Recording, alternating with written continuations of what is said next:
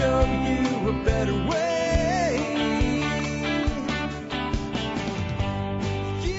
Hi, folks. This is Jack Spirko with another edition of the Survival Podcast. As always, one man's view of the changing world, the changing times, and the things we can all do to live a better life if times get tough or even if they don't. Today is November the 12th, 2019, and this is episode 2545 of the Survival Podcast. And it is a Tuesday, so it's time for Just Jack Show. It's my first show back after the week-long workshop last week. So my voice is a little hammered. It's not terrible, though, and hopefully it won't deteriorate too much during this, and we will get through it together. Today we're going to talk about Kratky hydroponics. Now, what I'm going to say first of all is I've been saying, as I've been writing notes and stuff today, I've been writing down aquaponics over and over and over again. So at some point during this, unless I'm making a comparison, if I have a mental slip and I say aquaponics, I'm talking about hydroponics and hydroponics only today, except for one little segment where I'll talk about some advantages of hydro over aquaponics, even though I love aquaponics. Anyway, the way this came up is a few weeks ago, a listener on one of my call-in shows asked about Kratky hydroponics. And my initial reaction was one of typical Spirko skepticism. I am a skeptic on a lot of these things, and I hear like the so-and-so method of blah, blah, blah, blah, blah. And the reason is, especially in the world of gardening and growing your own food and permaculture, et cetera, and I'm pretty sure it's the case everywhere, but I've really noticed a lot of it there. It seems that everybody and their brother wants to invent something. They want something to hang their hat on, their method or what have you. And some of these methods, I think, are unduly complex for no practical gain. Something like, if you want to look it up yourself, the Metweiler method of gardening, I just think is just asinine on its face. And that was my initial thought with this. This is some other clown's idea of what should be done, and it probably is a solution looking for a problem instead of a solution to a problem. Well, as happens from time to time, Jack is wrong. When I looked this up, I thought I got to learn more about this. I've been researching it deeply for a few weeks now. And I am going to do something a little unusual today. I'm going to do a show on something I haven't actually done. That is not something I typically do. I usually reach out, grab a guest or something like that, but this was something that I believe is more simple than what I've been doing with aquaponics now for 4 years. And yes, I meant aquaponics when I said it there. Aquaponics, of course, is where we grow fish and plants together, and there is a lot of complexity in balancing nutrient loads, et cetera, and there's limitations on what you can do. I mean, you can't just dump more nutrient into an aquaponic system because you can kill your fish. Hydroponics, we can and do just simply mix up exactly what the plants need. And yes, if that gave you a flashback to Idiocracy, let's go to plants' grave. Like, yeah, it can sound that way, but it really isn't. I mean, we are really giving the plants what they actually crave with hydroponics. And then Kratky just simplified it. Part of my reasoning for not having done hydro up to this point is simply the case that with the complexity of hydroponics as I understood it, if I'm going to need a pump, I'm going to have a fish. I'm that kind of guy.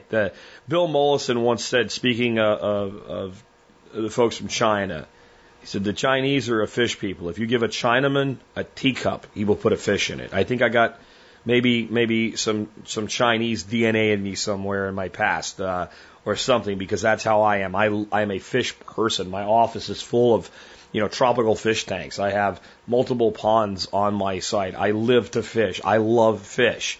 So if I'm going to have a system that I have to have an energy input into in either air or water pumps, then I'm going to have a fish in it. Well, Kratky eliminates pumps and it eliminates air pumps. It is no moving parts. And when I looked at it, I was kind of blown away. And that's what we're going to talk about today. And I'll bet you by the time we're done, you're going to want to take this on and try it. Not all of you, but a lot of you. I think this is going to become one of those things that you see dozens and dozens of people, like Small Batch Mead, for example, on the Facebook forum, etc., posting pictures of it, because it is so dead simple and so damn effective. So we're going to dig into that today. Before we do, let's go ahead and hear from our two sponsors of the day. Sponsor of the day, number one today, is Ridge Wallet.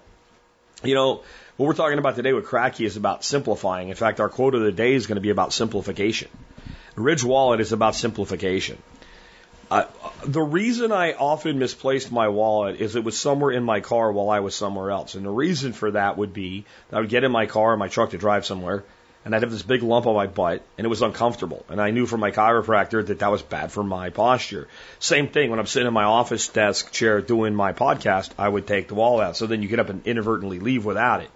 When I got the Ridge Wallet, I quickly went to carrying it like a liner lock knife. I took the cash clip and used it like a liner lock knife. I always have my wallet, easy to grab, and I never misplace it anymore. Haven't misplaced a wallet in 2 years. That's something of a big deal for me, maybe not for you, but man, I'll tell you what, I constantly misplace my wallet. And I'm not the guy that does it out of convenience to avoid picking up the check. I mean, you know, being at a grocery store, having a car full of crap and being like, damn it, where is it? I hope it's in the car. I'll be right back. And if it isn't, I won't. With Ridge Wallet, that all went away. Plus, it looks great. People seem to, I mean, when I pay with it, people are like, oh, you got the Ridge Wallet. Well known. And it is shielded so that people can't steal your RFID information off the RFID chips they put in everything now. So check them out today, ridgewallet.com. Next up today is Backwoods Home Magazine. Backwoods Home is the magazine for self-sufficiency, self-reliance, independence, and liberty. I started reading it in 1993 after I got out of the Army. I'm still reading it today. It made it real easy to say yes when they asked me to endorse them. If you want to get the best tips for living the life that you want under your own control, homesteading and self-sufficiency delivered to your door 4 times a year, check out backwoodshomemagazine.com. With that, let's get on into this. We'll start out, though, with this quote of the day that I picked out today. I wanted something on simplicity. I found a quote that I really loved.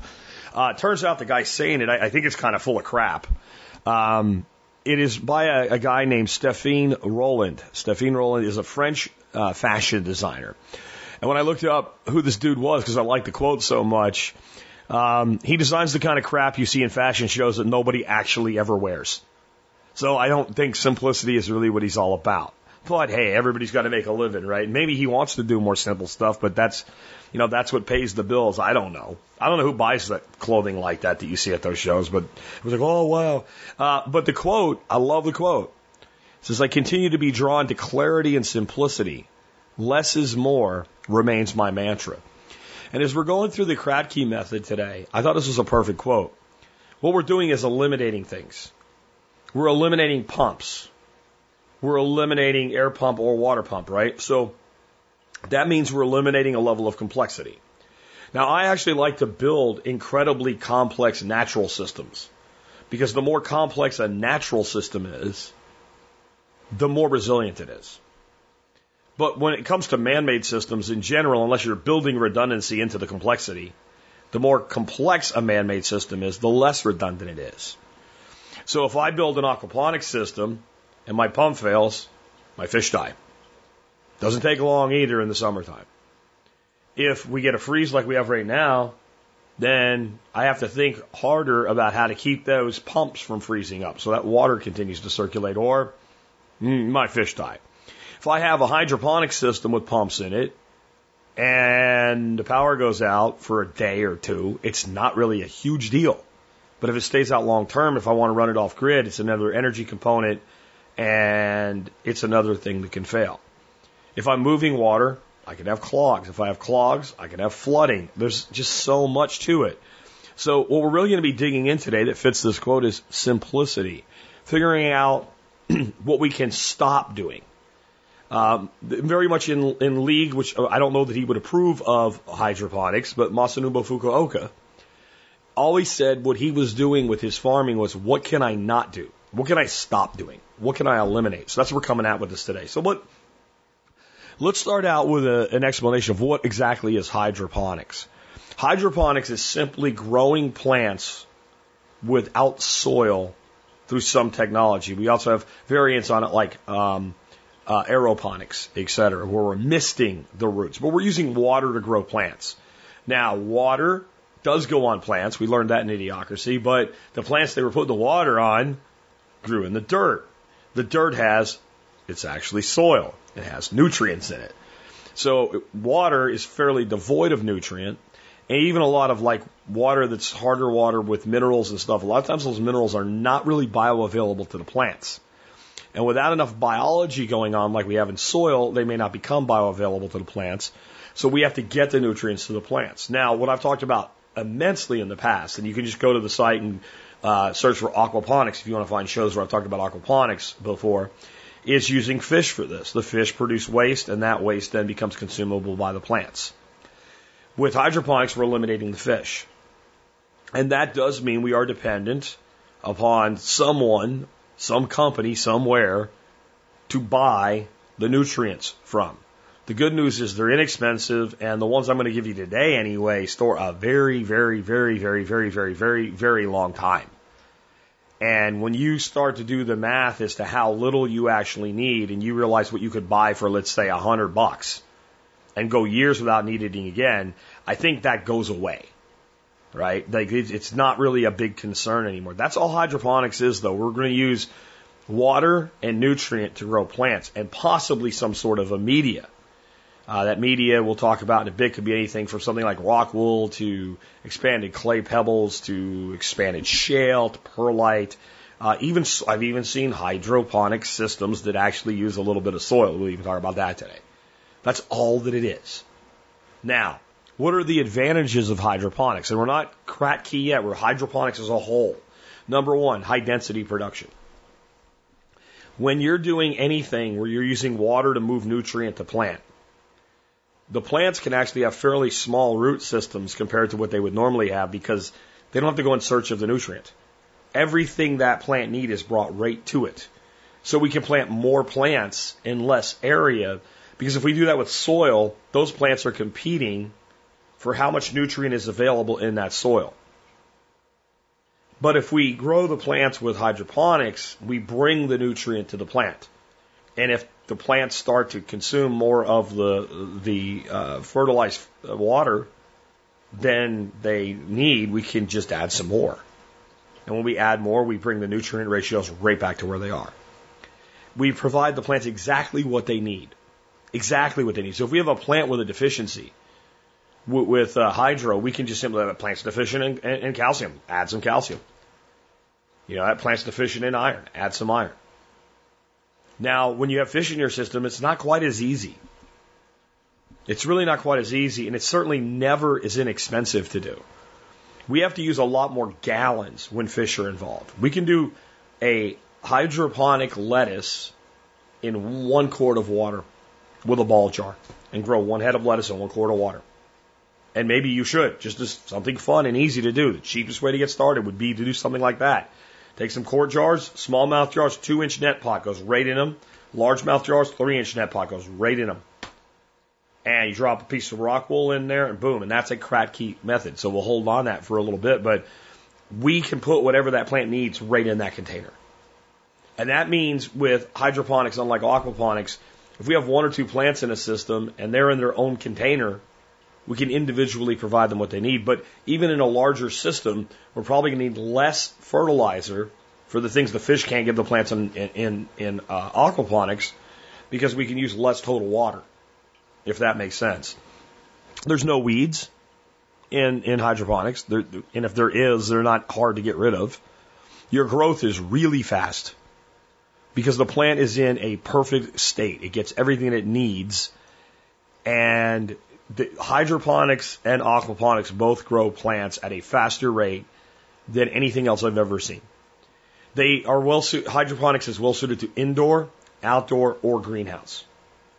During times of the year when you can garden outside, you can have your little hydroponic setup sitting on the sunny part of a porch. If it's too sunny, you can move it a little bit in, but it can be outdoors, no problems. In a greenhouse, it is ideally suited for greenhouse growing in the colder months.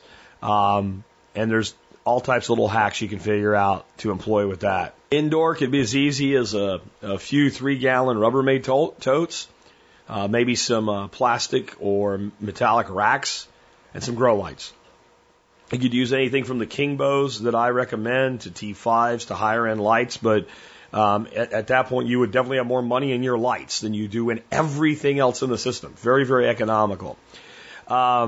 It's generally, I would say it's very easy to control most pests organically because they have nowhere to hide. So you might find some flea beetles or some cabbage lopers or something like that on your plants, but you can control them organically because most of your organic insecticides that are actually safe to use that won't hurt you, like insecticidal soap, for instance, are contact killers. In other words, we don't put it on the plant and then the bug eats the plant and the bug dies. We put it on the bug and then the bug dies. And so things like insecticidal soap, it's really easy to kind of just give a little mist if you see any pest activity. They can't go down in the soil to hide on you, which makes organic methods sometimes not as effective when it comes to actually getting rid of the pests and controlling them. And plants are seldom, if ever, stressed. I mean, if you remember the old 80s movie, Fast Times at Ridgemont High, Sean Penn character, Spicoli, right? I mean, the plants in this system are pretty much Spicoli. It's casual. Like, nothing gets him upset. It doesn't matter. I know Spicoli did get upset eventually in that, but overall, that's how the plants are. They're like a stoner. Hey, man, everything's good. I got light. Got all my stuff. So plants that aren't stressed are high nutrient density. They grow quickly, and they are pest resistant. Pests tend to attack plants first that are the stressed plants in a group. There are disadvantages. There is nothing that beats the total simplicity of putting a seed in the dirt and having it grow. I'm not really going to go into the disadvantages today, though. Just I will acknowledge that so no one tells me how stupid I am at the end of this show in the comments section. Next up, let's talk about Kratky aquaponics and what it is and where it came from. So, like I said, when I first heard this, I was like, I bet there's a guy named Kratky. Turns out there is. His name is B.A. Kratky. He was everybody says he was a doctor from the University of Hawaii. When I've looked him up, I do not see anywhere where I see the initials PhD after his name. And BA does not mean Bachelor of Arts in this case because it is his name. It's like Bernard Alfred Kratky, something like that. So I don't know if he was a doctor. He is currently listed by University of Hawaii as a researcher emeritus, which basically means he's retired, but maybe he still contributes. And he developed this method. That's why it's called Kratky, because of B.A. Kratky. And he wanted a method, and it was primarily driven by helping people. And specifically in some parts of the world where it is difficult to obtain power or expensive, or it cannot be relied upon. And he wanted a way to grow nutrient-dense food very, very easily and very, very inexpensively.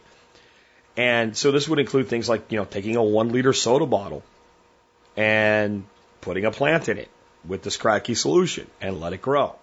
So I know what you're thinking. If you didn't hear the prior episode where we talked about it, this for about 10 minutes, or if you're not familiar with Kratky aquaponics as a thing, okay, so why does this not need a pump? And the reason it doesn't need a pump, to understand it, we understand why do you need a pump in the first place? If we're not going to do fish, why do we need an air pump? Or why do we need a water pump in a hydroponics system? And the reason is that the roots require aeration, some level of getting oxygen to them. And if we take the plant and we put it in straight water, and the roots are never exposed, or we're not getting oxygen into the water through either motion or pumping it in there, then we get into an anaerobic state and the plants do not get enough oxygen and the roots rot and everything is bad and the water turns stinky, stagnant, and everything dies. So how does Kratky get around this and use a soda bottle? So the way Kratky aquaponics works is you fill the container, you put the plant in, the plant starts using the liquid. As the plant uses the liquid in with some, you cover the top of the container and all, but there's some level of evaporation, the water level begins to drop. And the secret is, you don't do anything about that. See, the reason I wanted to quote on simplicity here, as the water evaporates and is transpired through the plant's leaves, and transpired, for those who maybe aren't familiar with the term, means the roots of the plant take moisture into the plant, and some of the moisture actually leaves the plant through the leaves. That's called transpiration. And as that goes on, your level of water drops. Well, as you might expect, as the plant grows, so does the roots. And the roots begin to grow deeper and deeper into the container. And as the water level drops, the roots maintain enough contact with the fluid to continuously give the plant what it needs. And of course, you've put all the nutrients the plant needs in the water to begin with. And even when the container's like 3/4 empty, you still have a huge root mass. You still have roots reaching the water. See, and it's okay for some of the roots to be in the water table. But all the roots above can get all the oxygen that they need and all the CO2 that the plant wants, right? Now, additionally, as you might imagine, when you have a closed container that's half full or 3/4 or 1/4 full of water, the air gap is very humid.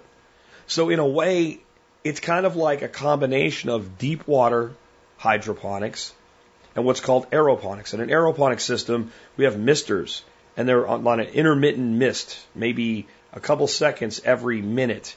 Psst, psst, like that. And they just keep the roots humid.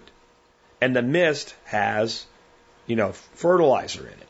Of course, now we have to worry about misters clogging. We have to worry about pumps failing. We have to worry about timers failing. With Kratky, we don't worry about anything. And by the time that the water is completely used up, with most crops, we're done and ready to start a new crop. But I've already determined that if you were growing something like a tomato, and in my climate, I could have a tomato, and that tomato could go out and be planted about early April, most years, and get away with it. And it can grow until about now. Now, that's a long time. Well, there's a couple solutions. One is a really big container, like a 35-gallon Rubbermaid garbage can for a tomato, or two. And you're going to have a long time before you have to worry about adding back any fluid. Or you just use something like a 5-gallon bucket, and when it gets really, really low, you fill it like to 1/3 to halfway up, and you still have plenty of airspace on your roots. So even a long-term, larger-rooted plant, we can make this work for. It may not be the best system for them, but it will work for just about anything that you would do with hydroponics anyway, though it is ideally suited for leaf crops, like spinach and lettuces and pak choi and kale and Swiss chard. I mean, it just does dynamite on those. So that's what Kratky is. So how do we actually make a Kratky hydroponic system? And if I said aquaponics there again, it may happen again. I've been doing aquaponics for 4 years. It's in my head. So I'm sorry if I transpose those things today. We're a straight hydro now.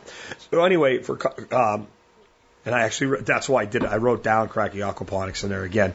Anyway, with Kratky hydroponics, we find a container. We fill it with nutrient mixed water.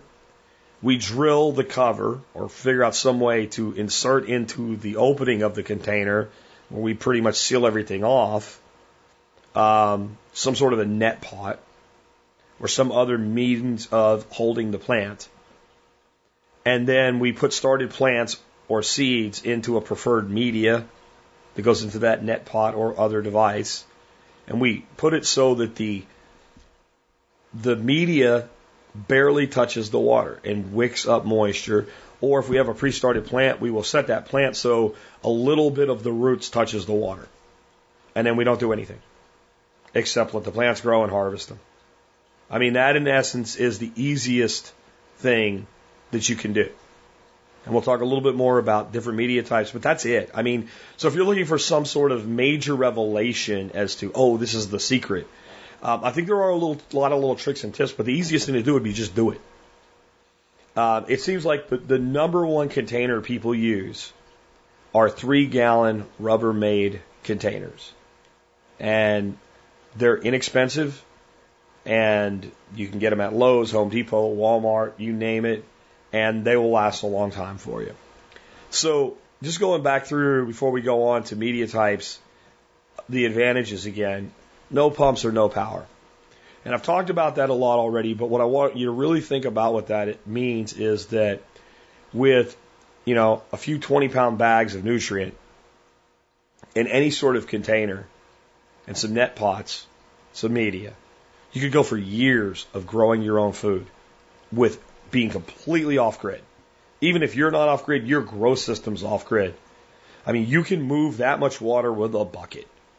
If you were an off grid tiny house homesteader, once you had your whatever containers you were going to do this with, if there was a creek or a pond on your property, you could just bucket water in. And I know some people say, well, there could be other things in the water in the pond. And all I can say to that is, in 99% of cases, good. I guess you could have some problems with snails or something like that, but man, I wouldn't worry about it.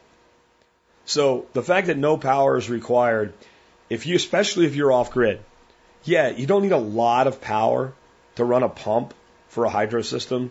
As long as you can get enough lift, you can use gravity as your friend from there. If we can lift the fluid up, we can run that through, hundreds and hundreds of feet on the way back down with a light pitch or something like that. Different layers and levels. But that's a constant power-hungry need. There are some ways around the constant nature of this, but no power is a huge advantage. There's no input there. It's easy to make custom nutrient mixes. So I'm going to give you kind of a base nutrient mix here in a minute, and that's great, and it will work for most things. And it may be the case that, friggin' Blue Miracle Grow would work for most things. Now, it won't work as good as the stuff I'm going to recommend. But let's say you found out that a particular plant did really well with a little bit of iron kicked in or something. And that made the difference between making it worth growing that plant and not growing that plant. And you had one big system, and you were running that with pumps and whatnot. Well, you would have to then provide that nutrient to every plant in that system. But with Kratky, if it went in a 3-gallon Rubbermaid tub, that particular plant, well, guess what? You don't care, because all you got to do is put just enough for just that plant in that one container. Even if it was something like you came up with something beyond the mix I'm going to give you, which was like made for tomatoes, but you found something about your tomatoes that just blew it away if you added it. And you were going to grow 2 or 4 huge tomato plants. That was all your tomatoes for the year in a couple garbage cans. Well, you would only need to put it in that 30 gallons. So you wouldn't need to spend the money to put it in all the other ones. The other thing about that makes it really, really nice is you'll see that everybody that recommends you do this says to get your pH of your water to about 6.5. My pH is above 7. I have very, very hard and somewhat alkaline water. When I do this, I am going to first do it with no adjustment to the pH. And I'm going to see what grows fine without adjusting the pH down and what doesn't. And then I only need to adjust down the pH of the things that require. Remember, eliminate extra steps. I have a feeling based on how well I have done growing lettuces and kales and spinaches in my aquaponics systems that they don't care that much. Now, what I can also do is it worth it? So is it worth it? It's simple. You have a 3.5-gallon Rubbermaid here, 6 holes in it. Put, a kale, a lettuce, a spinach, a pak choi, a Swiss chard, and another variety of lettuce. And do the exact same thing, 2 of them side by side. Adjust the pH in one and not the other. Easy experimentation. If they grow about the same, I'm not going to worry about the input of the pH down. If the ones with the pH lower do a little bit better, but not a lot better, it's not worth it. If they do a lot better, then it's worth it. But if some of them do a lot better and some of them don't really care, then I can easily adjust the pH to the container. And so those types of things, like you really can't do that in a large system. You have to just come up with an equilibrium for everybody in a large system. It also uses less water than conventional hydroponics or aquaponics. And if you think about how it works, the reasoning is really simple. In a conventional system, that pump, be it air or water, is agitating the water. That's how it gets oxygen in it. There has to be an air-water exchange. So that increases evaporation. And then in most systems that use a sump and whatnot, there's some part of the system that's open. With Kratky, the only part of the system that's open are the tiny air gaps around the net cups or around the media or through the media. So most of the water that ends up out of the container goes through the plant before it ends up out of the container. There's almost no evaporation. In fact, most of the evaporation that does occur hits the roof of the container, condensates, and drips back in. And while it does that, it feeds the roots that are above the water, keeping the humidity high. So it uses less water, uses no energy and less water. Because you lose less water, you lose less total nutrient. And on top of that, this is what's really important, the nutrient ratios stay constant. So if I do have a system where it's a long duration plant and I have to add a few gallons of water to it after a while, I don't have to worry about like what's left in there. I can just mix up my standard nutrient for that type of container, and I don't want to top it up, but I can bring it back up to, let's say, halfway. And I might not have to mess with it again for 3 weeks to 6 weeks or more. And if you wanted to, and I've kind of stayed out of this today, but you could easily plumb a float valve to maintain a finalized bottom level. And with something just like a garbage can or a 50-gallon poly drum elevated, plumbed into that, you could have, once that level was reached, it would never go any lower. That would be a simple bulkhead and float valve fitting. And you could plumb multiples together and do that, but now we have a moving part. So that's a pretty simple moving part, though. I'm just saying that problem can be automated away with still no energy. All you would then need is some way to get water up into your holding tank with more nutrient as it went down. But it would seem like, even a fairly large home-scale system, filling that thing twice a year would be unlikely. You would have to do it more than that. Because, of course, all your containers start out full. Next, they're highly portable. Again, the most popular container I've seen people use, 3-gallon Rubbermaid tubs. Absolutely full to the brim. That thing weighs 24 pounds. 24 pounds and change. 8.3 pounds to the gallon. You're not going to fill it all the way. You're going to leave a little bit of a gap. You want some gap there right from the beginning. So maybe 2.5 gallons. But as it begins to use up the nutrient, you go to 2 gallons. Then you got a 16-pound container. Let's say that you had the container at a place and you realize it's not getting enough sun. You need to move it. Pick it up and move that. Try that with a 330-gallon IBC-based system. So you can move it around. Or let's say you're doing this and you live in a place like I do, Texas. You have really mild winters, but you have some really brutal weeks within those winters. Like I have right now. I woke up today, it was 24 degrees. I know some of you in the north are laughing at me, but for here, that's cold. It's certainly enough to kill plants in a system like that. It's certainly enough to freeze solid a 3-gallon container if it stays below freezing for 2 days like it's going to do mostly here. So what do? Well, you can grow them right out on that rail on your porch, and the weather guesser says, hey, we have a freeze warning. It's going to be freezing for the next 3 days. Well, you just go out and get your containers and bring them in the house. Just bring them in the house. They might not even get really great light. Find a place where they get a little bit of light. They're only in for 3 days. You put them back out. Let's look at another scenario. You have to move. Or you have to bug out. You want to take some ability to produce food with you. You have a pretty big system based on Kratky. Take all the food that's currently growing that you don't want to deal with moving, harvest it, pack it up, ready to go. Right? A couple of them you could even leave them full if they're like half grown. If you can find a place in your vehicle to put them, and when you get there, you already have production going. But even if you can't do that, you have to scrap everything. The apocalypse has come. You throw a couple 25-pound bags of nutrient in your vehicle.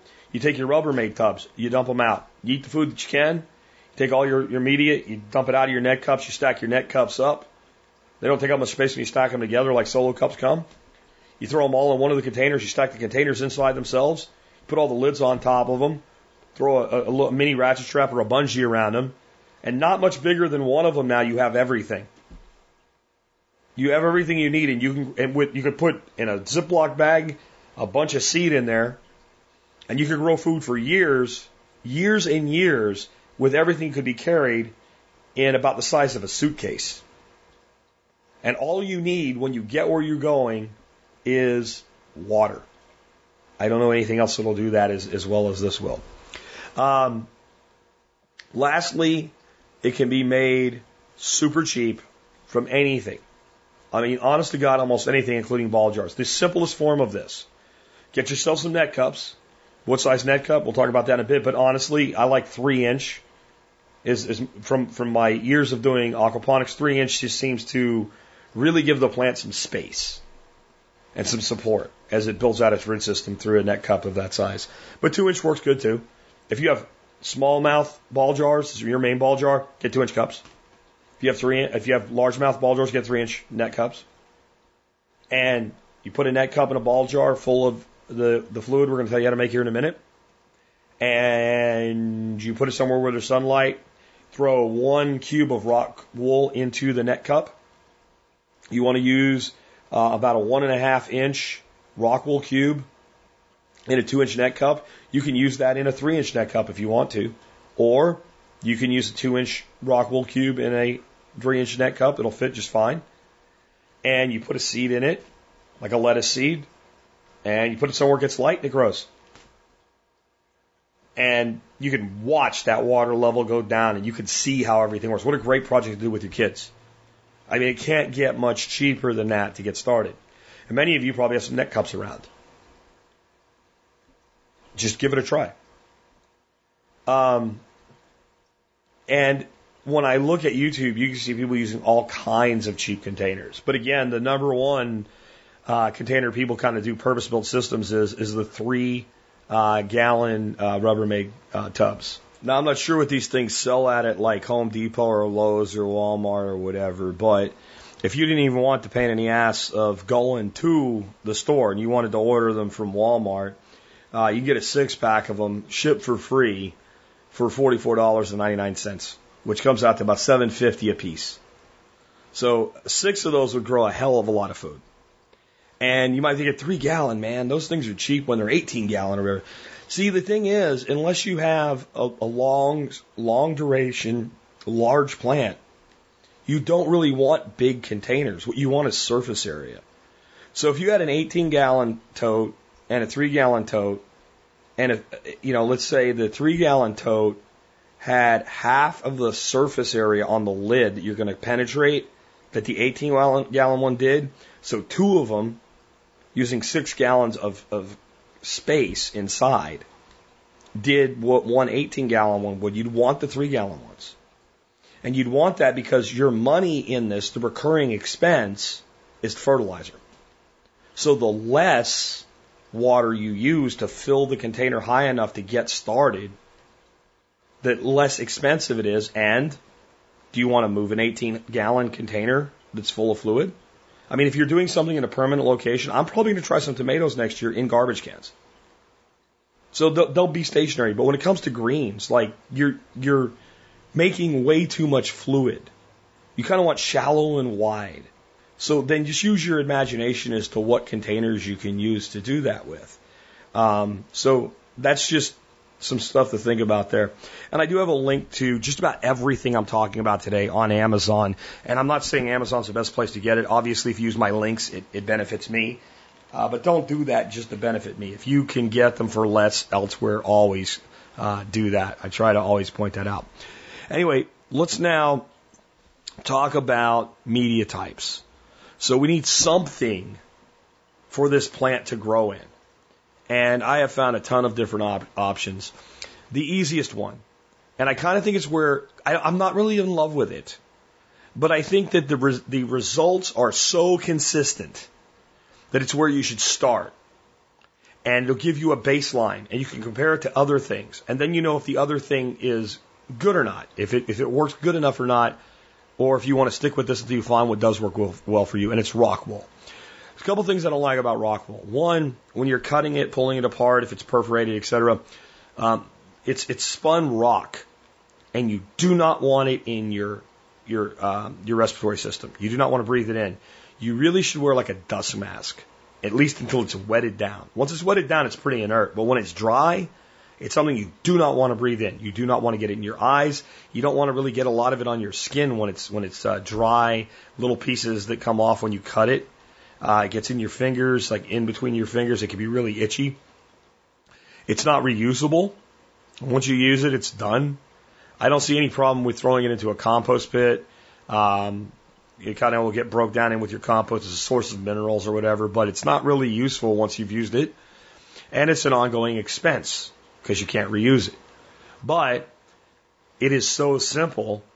And as long as you set it to where the top of the rock wool is, above the water line. So you kind of want the bottom 10%, 10 to 20% of the rock wool touching water.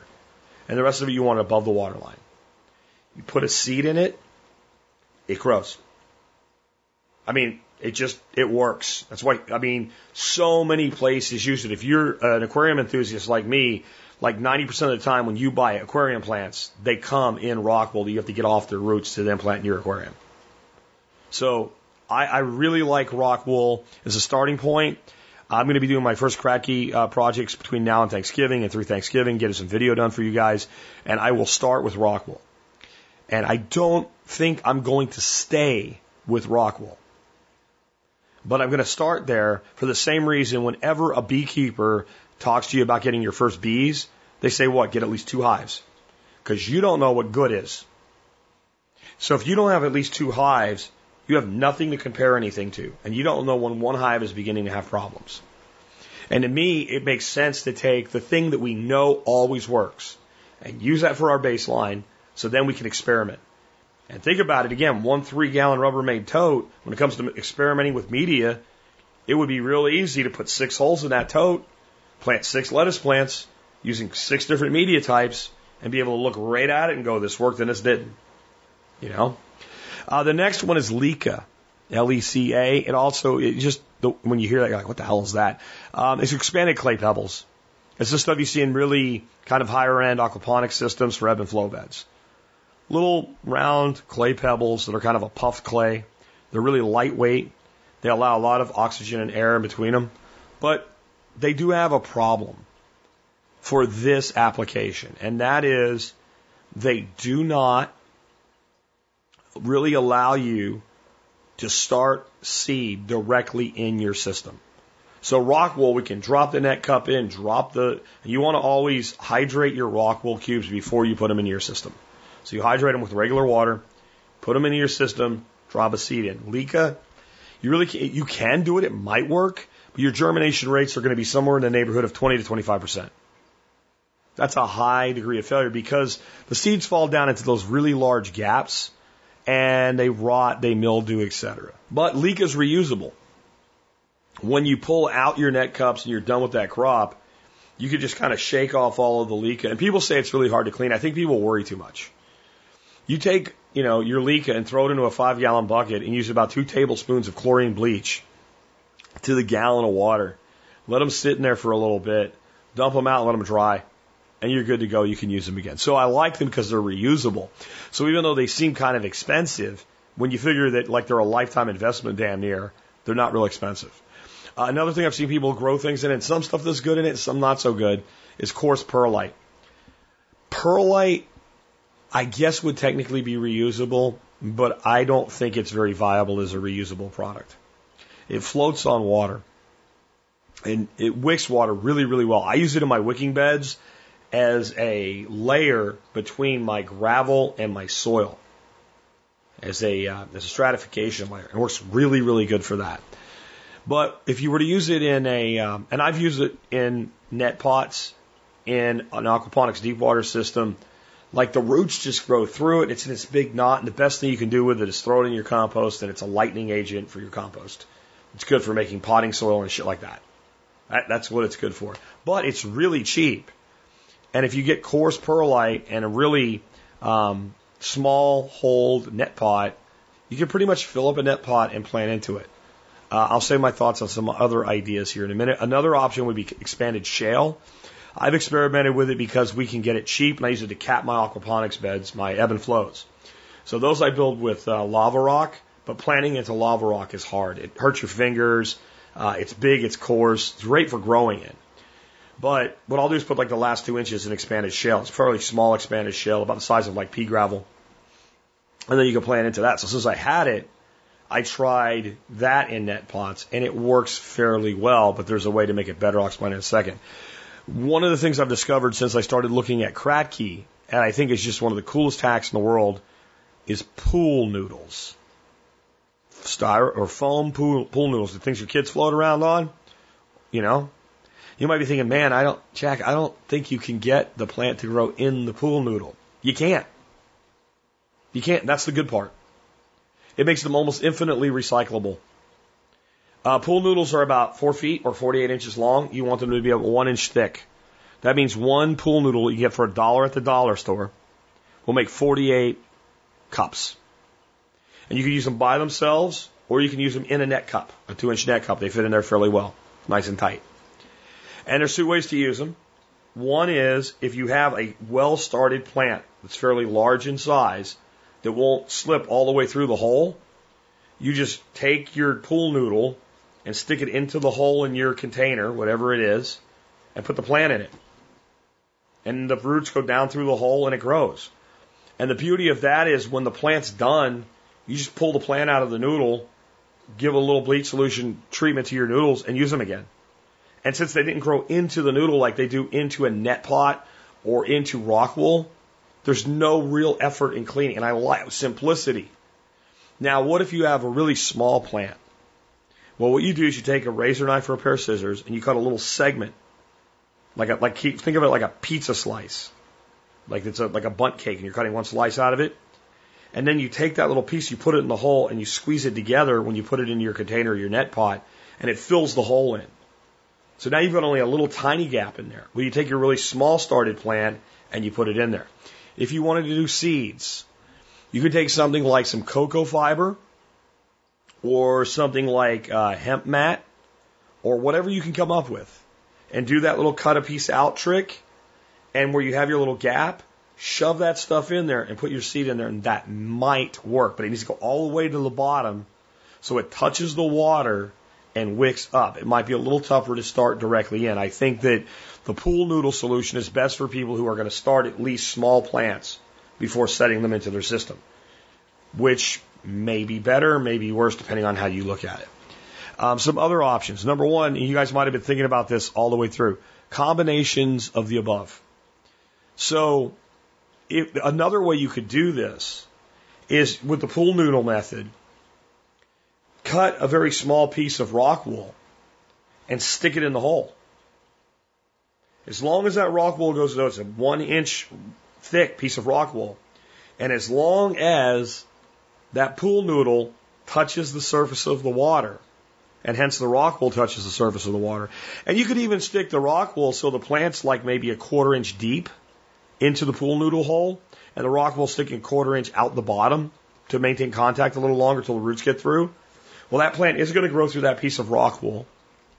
But it's going to eventually just be supported by the pool noodle. And when you then remove that plant, you just throw that little piece of rock wool into your composting. Now you're using 10% of the rock wool. You're cutting your cost and your input down to 10% of what it originally was. And you can still plant directly into it. And there's other combinations you can do. One of the things I did with deep water aquaponics, and it worked pretty damn good. I took some lava rock. I filled a 3-inch net cup that I was putting into a rafting system. And then I put about the last 1/4 inch soil. Just potting soil. And I put a seed in it. What I had to do to make it work was design the net pot, though, so that the soil wasn't in the water. How deep? So the soil could be no thicker than the raft. Right? You just wanted a very thin layer of soil so that the soil would wick water from the lava rock, but it wouldn't be soaking wet. Or you would have dampening off and dying off problems with your seed. But that would be another example. How about you take something like your leca, you fill your pot most of the way up, and you take that coarse perlite and you cap it with a 1/2 inch of coarse perlite, plant your seed into that. Now you've got some leca and you perlite mixed in when you're cleaning it, but it would work. Or use that expanded shale as a cap. It really kind of falls through the holes of a net cup, and it's not really airy enough to let the roots really do their thing when they first start to form. So you could do combinations of those. Hemp mats are something else you can look at. One of the videos that I have linked to for you today, the gentleman behind it buys these little hemp mats that you can grow directly in, cuts them into pieces, sticks them in the middle of the pool noodle, and then you can add a seed directly to the hemp mat. And the pool noodles there more as a structural aid rather than a growing media. Soil above lava rock, and try what works for you. I think with the pool noodles, I'll bet you that we can come up with something that's natural that most people could find in the woods. I don't know if shaved or crumbled leaf would work. Something like that. I'm not sure, but I bet you we could. I haven't really put that much thought into it. Again, I'm going to start with rock wool. That way I know, like, okay, I've got this working. I'm not a retard when it comes to how to do this. And I'm not expecting something to work that's never going to work. I've got the baseline. Here's my growing plant. When I then change something, I know if it doesn't grow, it's the variable versus I've got something else wrong in the core of the system.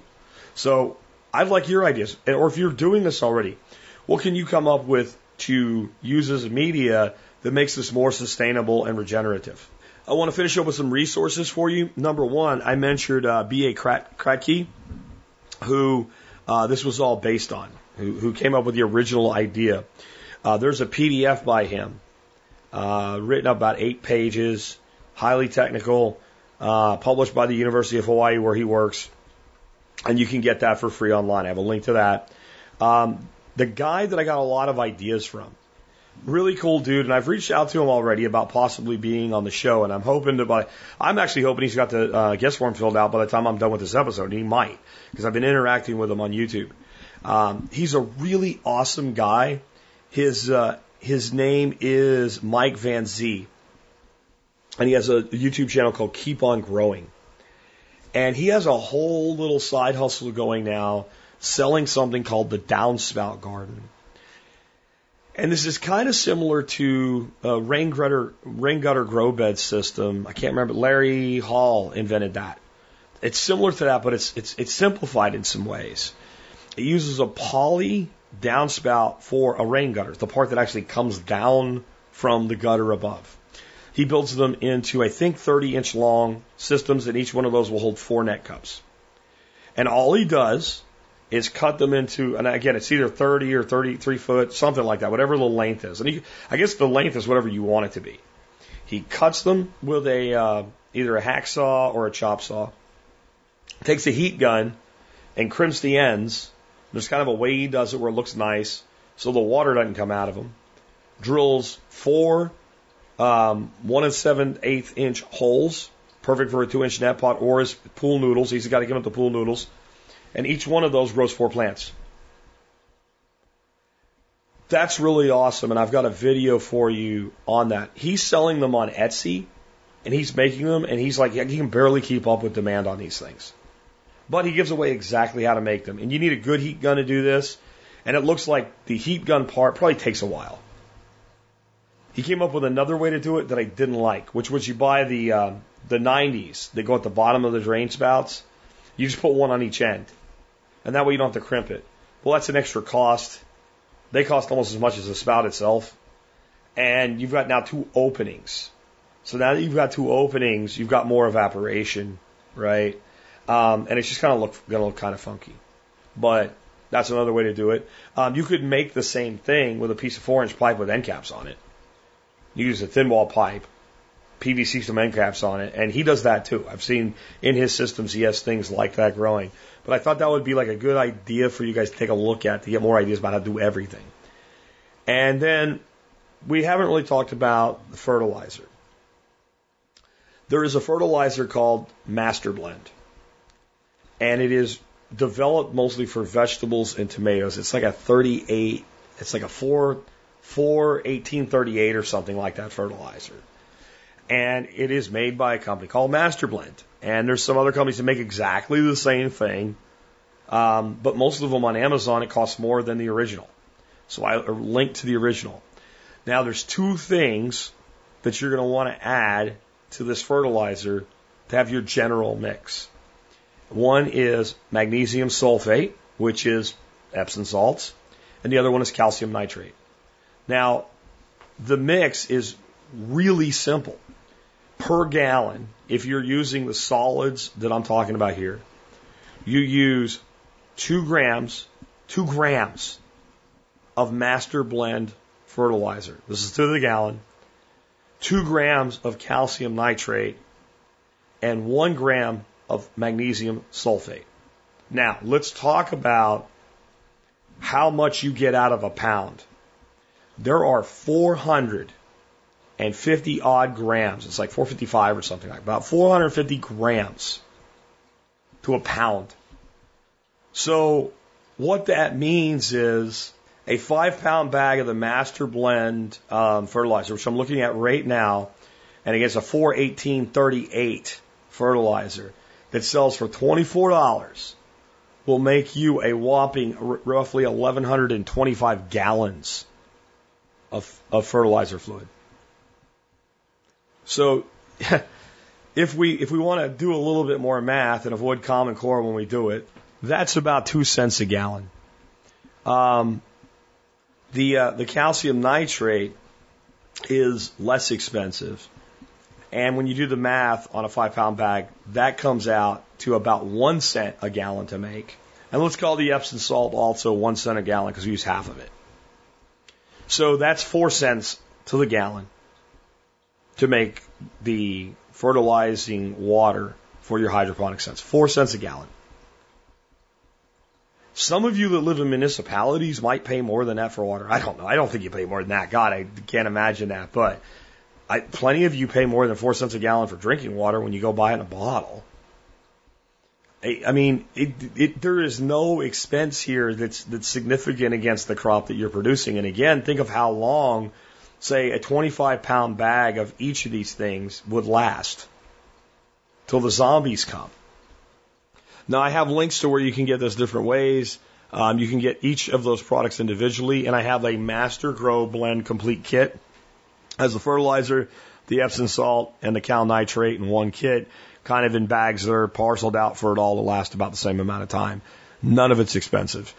The other thing you're going to probably want is a gram scale, something that will measure by the gram. Now, I don't know, buying all this hydroponics stuff in a gram scale might get a search warrant issued for you or something. Who knows with the nanny state the way it is, but I highly doubt that. But it did happen to one guy up in Washington. And we probably owe just about everything we know about hydroponics to the people that grow the sacred herb that we measure by the gram. But if you're going to be wanting to measure like 1 gram, 2 grams of fertilizer, then you're going to want a gram scale. Now, the thing to me is, I don't want to have to measure fertilizer by weight, and I don't think it's that important. So once you determine what a gram is, then I think you can come up with some sort of measuring device. The same way we do with grains when it comes to black powder or smokeless powder when we're doing reloading. We could even maybe do a trick, which is you can actually cut down a shell casing to be your measuring device.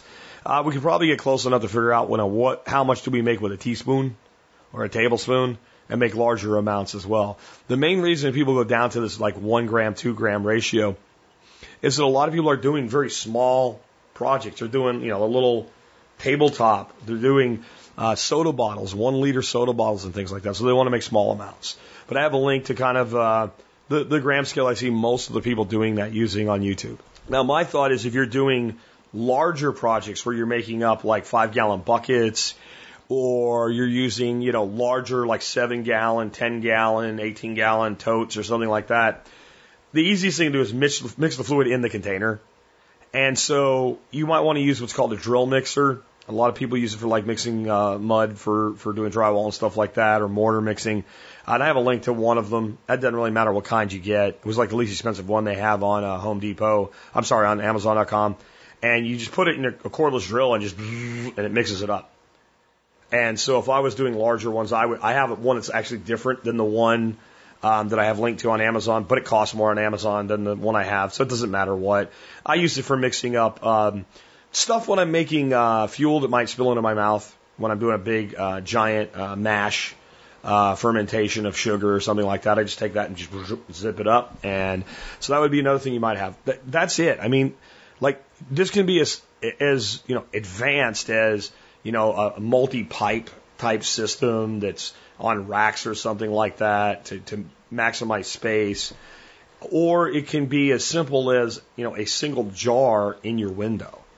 And I encourage you to experiment with this. Like I said, I'm going to be able to do kind of a follow-up episode probably, around January when I have some time and experience under my belt with this. But this is one of those things like, I know this will work. And not just because I've seen how many people have done it, but because when I compare it to what I do with aquaponics, it's dramatically more simple and it pretty much works the same. So that's why I was willing to do this episode. My final thoughts on this, you bet I'm going to do this. Like, this was one of those things, I think I told the guy that called it in, you, sir, are a jerk. Because everybody always calls me a jerk for all these things I expose them to. And I finally got to return the favor to somebody, at least recently anyway, with that. Because it's like, now I have another thing I have to do. And I got so much going on going into this winter, so many projects and redesigns and developments and new things to put in. But this is too easy not to do it. It's too cheap and easy not to do it. And it's too deadly effective not to do it. So I encourage you to give it a try. I'm sorry if I'm not like as explosive as I usually am with excitement. I'm trying to get through this show without losing my voice, and you can hear it has faded. But I think I did better than I have with most events as far as my voice after it's over. So anyway, with that, let's wrap things up. Remind you that all the things that I mentioned again are available on Amazon, and they are all linked in the show notes today. Today's episode, in fact, has the most extensive resources that I've put together for you guys in a very long time. And about half of them are links to stuff you can get on Amazon, but half of them are the YouTube videos. And I really encourage you, like I know a lot of you listen on iTunes or Stitcher or iHeartRadio or wherever else we are, and you don't go to the site very much because you go there when you need something. Today I would look this episode up. And, if you do buy through those links, you help support us. Well, you can always support us by doing your online shopping through tspaz.com. That's TSPAZ.com, tspaz.com. And today's item of the day that you can find at tspaz or just the Survival Podcast website is the Mr. Heater Portable Big Buddy Propane Heater. Winter is coming. In fact, winter is here. It's cold. If the power goes out, you're going to be cold. With this, you can stay warm. I already covered my favorite kerosene heater this year. And what I said is, in a lot of the country, the best bang for the buck is a kerosene heater. If you can go to a gas station down the road from your house and fill up a 5-gallon can of kerosene at a pump, go with kerosene. If you can't, go with a portable propane heater. This one is awesome. I'm not going to say much more about it. Many of you guys already use it, but you want to check this out. This thing saved my family's ass in Arkansas in 2011 at our place we had there. During a major ice storm, we were without power for a week. Between this and our fireplace and our generator, we never even cared the power was out. We had fun. And you can get a large propane adapter for it. I really recommend that. Yes, it's safe indoors. It has a lot of safety built into it. My review explains all that. But a 20-gallon propane tank indoors is not a great idea. If that tank springs a leak in the hose or a fitting, that's a lot of propane you can dump in your house. So if you're going to use it indoors and you don't want to worry about that, you can use the small bottles, the little 1-pound bottles. It'll take 2 of them. Or you can just put the propane tank outside and then like through a cracked window. What I do is I take the propane tank, put it outside a window, run the hose in the house, the heater, and lift the window up, obviously, to do that. Then take a towel or a blanket and put it along the window and then close the window down so you don't have cold air coming in and out. And you don't crush your hose. And that works really well. Now, if you live in Canada or Massachusetts, you have to pay $20 more for this. Why? Because your masters, your leaders, said that they don't like the packaging the way it is, so they made a special box to sell it to you guys in your socialist hellholes. So you have to pay more for a different box. Don't ask me. It's just the way it is. And if you live in California, before you can buy it, you have to click a box that says you read some bullshit your leaders wrote up for you called Prop 30, which basically is California's warning that everything on the planet, including seaweed, causes cancer. I'm not kidding. Seaweed in California comes with a Prop 30 warning. And you have to read it to buy it online. So I have links to explain all that as well. But yes, it's safe, and it's my favorite portable heater. Hundreds of you guys have contacted me one way or another and said, yes, I use that. I love it. One guy said today on Facebook when I published it, I've been using the same one since 2006. So it's just, it works a long time and it works really great and it's really safe. And I'll say this, whether it's the buddy heater, whether it's a kerosene heater, I don't care what it is. I don't care if you get it through T-Spaz or not. If you live where it gets cold, have a backup heat plan, because if you don't, your ass will freeze when your power eventually goes out. And understand that a fireplace is useful, but not that useful. we had a fireplace in Arkansas. I was going to do an insert to make it more efficient, but we decided to sell the place and move. But the fireplace alone did very little to really heat the place. Most of the heat in the fireplace goes up the flume. So if your backup plan is, store-bought fire logs in a fireplace, it may keep the pipes from freezing, but you're going to be cold. Get a backup heat plan of some sort in place. Last up, let's talk about our song of the day. Song of the day today is by the living legend of country music himself, George Strait. In spite of the tone of the song, I think if this dude sung the phone book, he would hit at least a top 40 hit out of it. One of the most dominant people in country music for, about 30 years. But even an all-time great like George Strait reaches a point where the formulaic nature of modern music, not just country, but all modern music, don't quite fit it anymore. Some people never really did. And this song he wrote along with a guy named Jamie Johnson. Jamie Johnson's best known for the song In Color. I played that before. It's pretty good on the fact that, we just had Veterans Day. That song's amazing. The two of them wrote this by texting each other back and forth. They weren't even in the same state when they wrote it. But George said that this song is about how they all reach a point where their popularity falls and they're just not what they used to be, at least as far as selling new records. But it doesn't really hurt. It doesn't really hurt. If you lived your music, if you really believed what you were singing, if you stayed true to yourself the entire time, like some of the people mentioned in this song, like Waylon and Willie and Johnny Cash, that when you get kicked out of country, it really doesn't hurt. And what he said about himself is, as he began to ebb out, which has got to be hard for a guy that's been that dominant, it didn't really hurt as bad as it could because he always knew that it would come and he always accepted that and he always looked toward it. I think there's some wisdom in that for all of us. We all age. I used to find it funny when I would talk to people about, their lives and financial planning and stuff like that. And I'd talk to them about life insurance. And they'd say, well, if I die, then yeah, that works. Well, no, when you die. We all are going to die. And sometime, hopefully, if we live long lives, between when we die and right now, there'll come to a point where a lot of things we can do right now, we can't really do anymore. And learning on some level to fight aging every step of the way, but on some other levels to grow age gracefully. To know when it's time to say, hey, I had a good run. It's time to kind of hang some things up. I don't think George is going to do that with music, though. Maybe he won't be releasing a new album every year like he did through the 80s and 90s. I think he'll be around right up until the end. With that, it's been Jack Spirko with another edition of the Survival Podcast, helping you figure out how to live that better life if times get tough or even if they don't. Just got the news today. The record I sent them, they threw it away. Don't fit the format, don't make the list. They say I'm too old, won't even be missed. It happened to Jones and even the Hag, Waylon and Willie and the great Johnny Cash. Kicked them right out without even a word. But that ain't the end of the story I heard.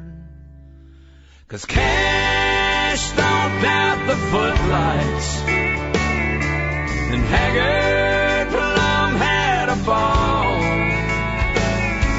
And Willie and Waylon and Chris toured the nation, and Jones never showed up at all. Well, they lived what they wrote, and they wrote what they sang, and getting kicked out of country didn't hurt a thing. Getting kicked out of country didn't hurt a thing.